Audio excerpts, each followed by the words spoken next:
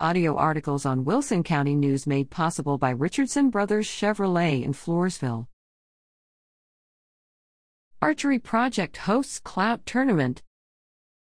Wilson County Archery Project 4-H members hosted their annual Clout Tournament at Helton Park on November 13th.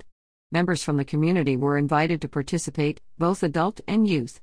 Clout, a form of archery, is an archery event where archers shoot arrows at a flag, known as the clout, from a relatively long distance and score points depending on how close each arrow lands to the flag. The Wilson County Archery Project is a club affiliated with Wilson County 4-H.